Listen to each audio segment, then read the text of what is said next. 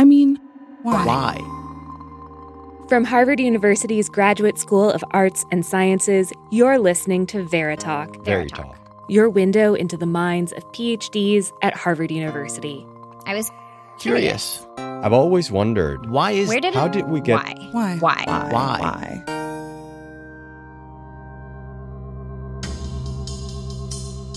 Last week, we talked with Greg Darwin about creatures that live on the edge of humanity. You go to the shore, you go out to sea, and you're kind of stepping outside of your familiar village. You go into the woods, you might not come back. Greg talked to us about mermaids and selkies, and he said that these legendary sea monsters are just long-lost cousins of our modern-day urban legends. They're intrusions of the supernatural into our everyday lives. Regardless of our advances in technology and our advances in general quality of life that most of the world is enjoying, we're still basically humans, and we're still worried about our place in the world. But some of the stuff that scares us isn't fictional at all. And there are some very real, very nasty things that can invade our bodies. They're what we call parasites. And though they're much smaller than your average sea monster, they're no less terrifying. So worms, for example. You do see some interesting features that are a little more scary. You know, the part of their mouth that is used to grab onto the intestine, for example, looks quite a bit like something that you'd see in a horror movie. However, instead of being a foot, like, diameter, it's, 2 or 3 centimeters. So it's much, much smaller. That's Maddie McFarland. I am a graduate student in my second year. I work in the laboratory of Barbara Burley, who studies Chagas disease caused by Trypanosoma cruzi. And I'm in a program called BPH, Biological Sciences and Public Health. Maddie's program is a collaboration between the Harvard Graduate School of Arts and Sciences and the Harvard T.H. Chan School of Public Health. The creature she studies isn't an intestinal worm. It's much, much smaller. But it also has the potential to be absolutely deadly. It's a parasite called Trypanosoma cruzi.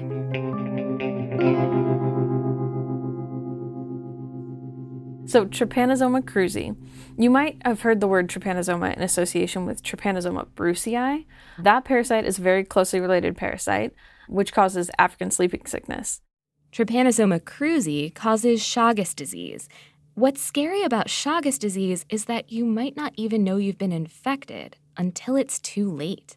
Because typically acute infection either has no symptoms or just very general symptoms, much like a cold or the flu would. Some people can go their entire lives after infection without any symptoms. But in a small percent of cases, about 30% in their lifetime, will develop a form of cardiac Chagas disease, which will cause disease throughout the entire heart. Or they'll develop some sort of intestinal dysbiosis. So they'll have megacolon or megaesophagus caused by the parasite disrupting the nervous system and the digestive system. If you manage to catch Chagas disease during the acute phase, treatment is 60 to 90% effective. Now, keeping in mind, most people don't know that they're acutely infected. Once the disease reaches the chronic phase, treatment is barely effective. During the chronic phase, it's all over the place, unlikely to be super efficacious, any more so than symptomatic treatment would be. So knowing that once you've had it for, say 8 weeks, there's very little treatment for it or very little ability to even address any of your symptoms without, drastic care, then that's a little bit scary, And so the development of new drugs, particularly for chronic Chagas diseases, is a major issue. So Maddie is on a mission to hunt down a deadly organism that can live inside our bodies undetected for decades at a time. And like Van Helsing or Buffy or any good monster hunter, she has to find its weaknesses to take it down. Just a warning to our listeners, the next couple of minutes are going to be a little bit gross. I promise that there's really interesting science on the other side, but, put away your sandwich. I asked Maddie to explain how Trypanosoma cruzi gets into our bodies. Yeah, so there's this bug called the kissing bug, which is about the size of a penny or can grow to be about a size of about an inch long. They live throughout South America and Central America and up to about a line which crosses the United States around New Jersey. There are hundreds of different species of this bug, but only about 12 of them can carry Chagas disease. Scientists originally discovered Trypanosoma cruzi, the parasite that causes Chagas disease, inside the kissing bug. The parasite doesn't do much damage while it's in there. The kissing bug is basically a taxi service, delivering it to its target hosts, us.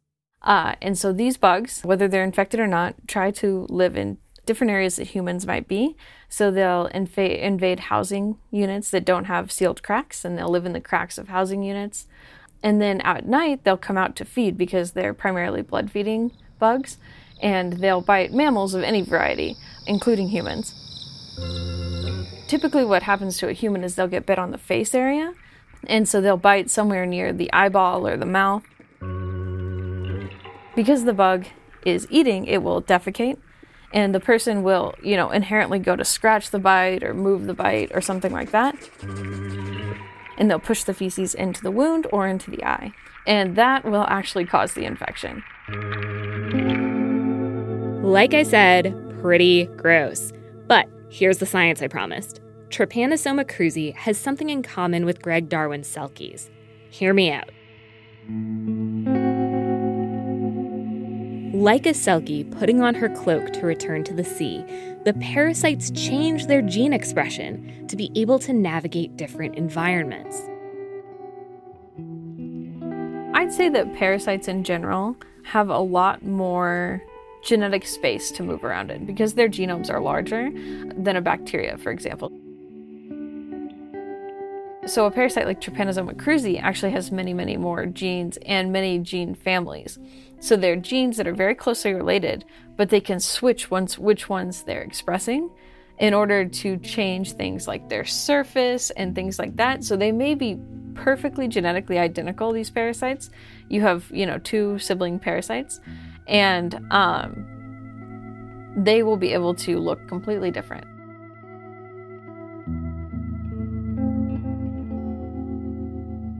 Okay, so I really wanted Trypanosoma cruzi to be like a microscopic xenomorph chasing down microscopic Sigourney Weaver, but Maddie says it's all a little bit subtler than that.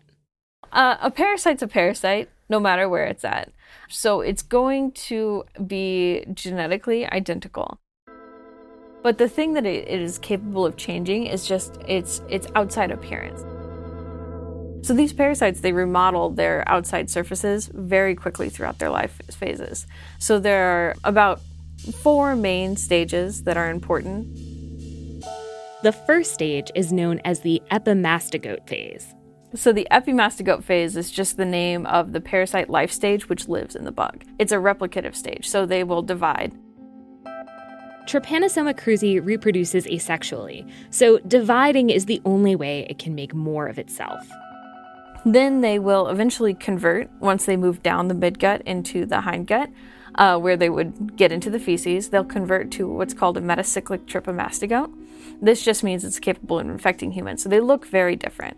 During the metacyclic trypamastogote phase, the parasite remodels its long flagella, which looks a bit like a tail. It uses that tail to swim through the human bloodstream, looking for a host cell. They come up to the host cell, invade as a trypamastogote, the motile, non-dividing form, so these do not divide. They'll get into their host cell, and they'll round up like a little snake would, like kind of in a circle, and then they'll slowly convert over the next 18 hours into a mastogote. It has, instead of a very long flagella, which they use to run around, they have just a very short little stubby flagella. And so that is kind of the amastogote, doesn't have a flagella. And at that point, they'll wait for just a little bit till they're fully converted, and then will again begin replicating.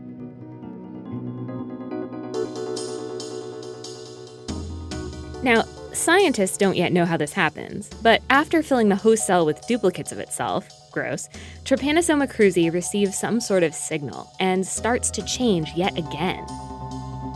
And then they'll reconvert into trypamastogotes, and then again become motile. So they'll move. And we don't know exactly what triggers this, but then they'll burst the host cell and all swim out and invade other cells. That's one parasite with 4 different transformations. And each transformation comes with new superpowers that allow it to thrive in hostile conditions.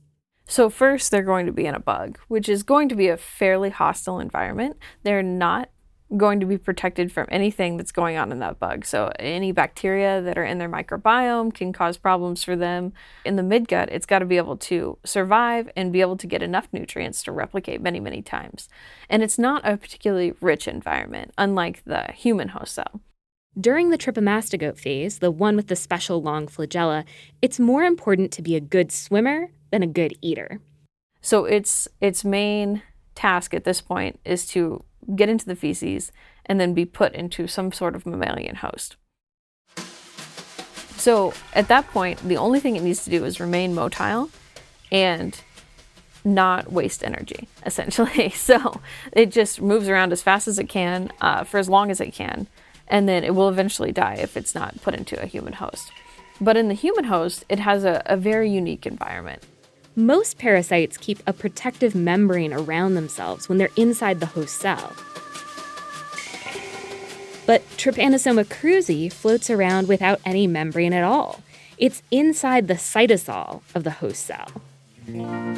So the cytosol is basically just the liquid gelatinous material inside of our cells that contains all the nutrients and proteins, but also a lot of our defenses against parasites and different invaders are also located in the cytosol. So it's going to be able to kind of balance between getting the nutrients and defending itself and also being able to replicate.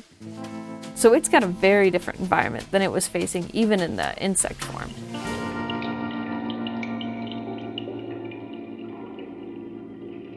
The human body does have a pretty robust defense system, but once Trypanosoma cruzi is inside the host cell, immune cells like T cells and B cells can't get to it. Cells do have some of their own defenses.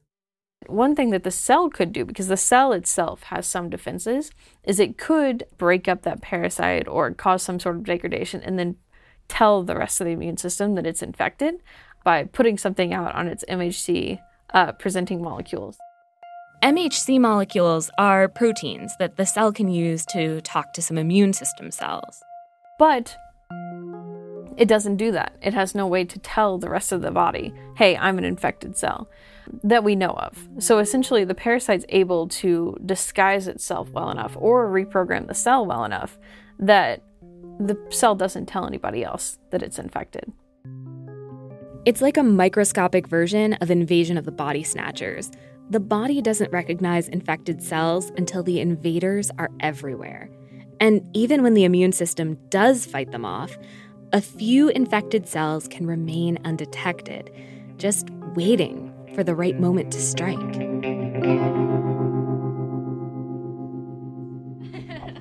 Excellent. All right, I'm going to switch this. All right, test. So obviously, I had to face down these monsters. Fancy. Yeah, so we're at the School of Public Health, and we are... Maddie leads me to a microscope in her lab where I can see Trypanosoma cruzi in the flesh. Well, okay, in a prepared sample. So these are our epimastogotes. So these are just wild-type regular parasites. And so you can see them. They're kind of long, and they move around, and they follow their flagellas. Can you see those? Oh yeah. So they're pretty quick little guys. They swim around. They look a little bit like tadpoles, but they swim towards their flagella. Oh yeah, okay. So like a backwards tadpole. Right, exactly. Yeah, the little tail's in front. Yeah. Sitting there under a microscope, Trypanosoma cruzi doesn't actually look that terrifying. But I also know what it's capable of. I asked Maddie if, after all this time studying parasites, she thought they were more or less scary. Kind of both. I'd say I've learned a lot more about what could happen, But I've also learned a lot about the statistics of it happening. So the odds of you actually having this disease plus having all of these complications plus all these things is pretty low, right? Not necessarily just Trypanosoma cruzi, but different parasites. However, I have also learned about the efficacy of the drugs we use to treat these parasites, and it's not great. We wish it was better, and that's a lot of our goal in the end is to be able to develop new drugs. It does seem like some of these horror things that we think about, some of the things we're afraid of, it seems like they're big exaggerations of things that people have known were scary or dangerous for a long time.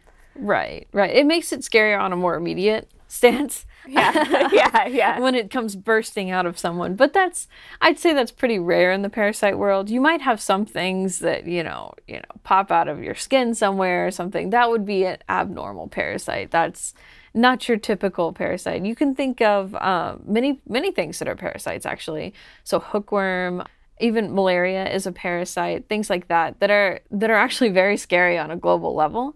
But these movies, they take the scary parts that are more like the absolute tiniest part of truth and exaggerate them 1,000 times.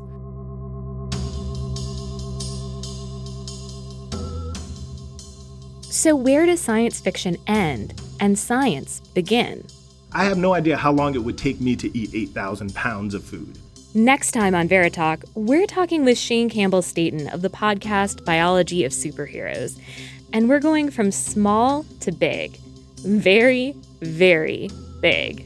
Every single day, that's what it has to do just to stay alive and keep swimming. That's next time on Veritalk.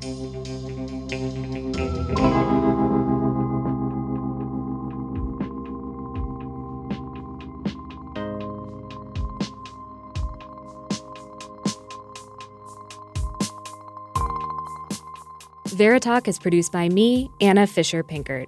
Our sound designer is Ian Koss. Our logo is by Emily Kroll.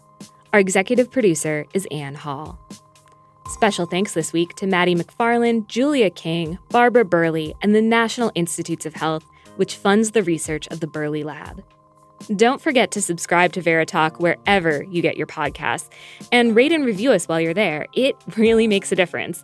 And if you have comments or questions for us, or if you want to see pictures of Trypanosoma cruzi, visit gsas.harvard.edu or send us an email at veritalk@fas.harvard.edu. Thanks for listening.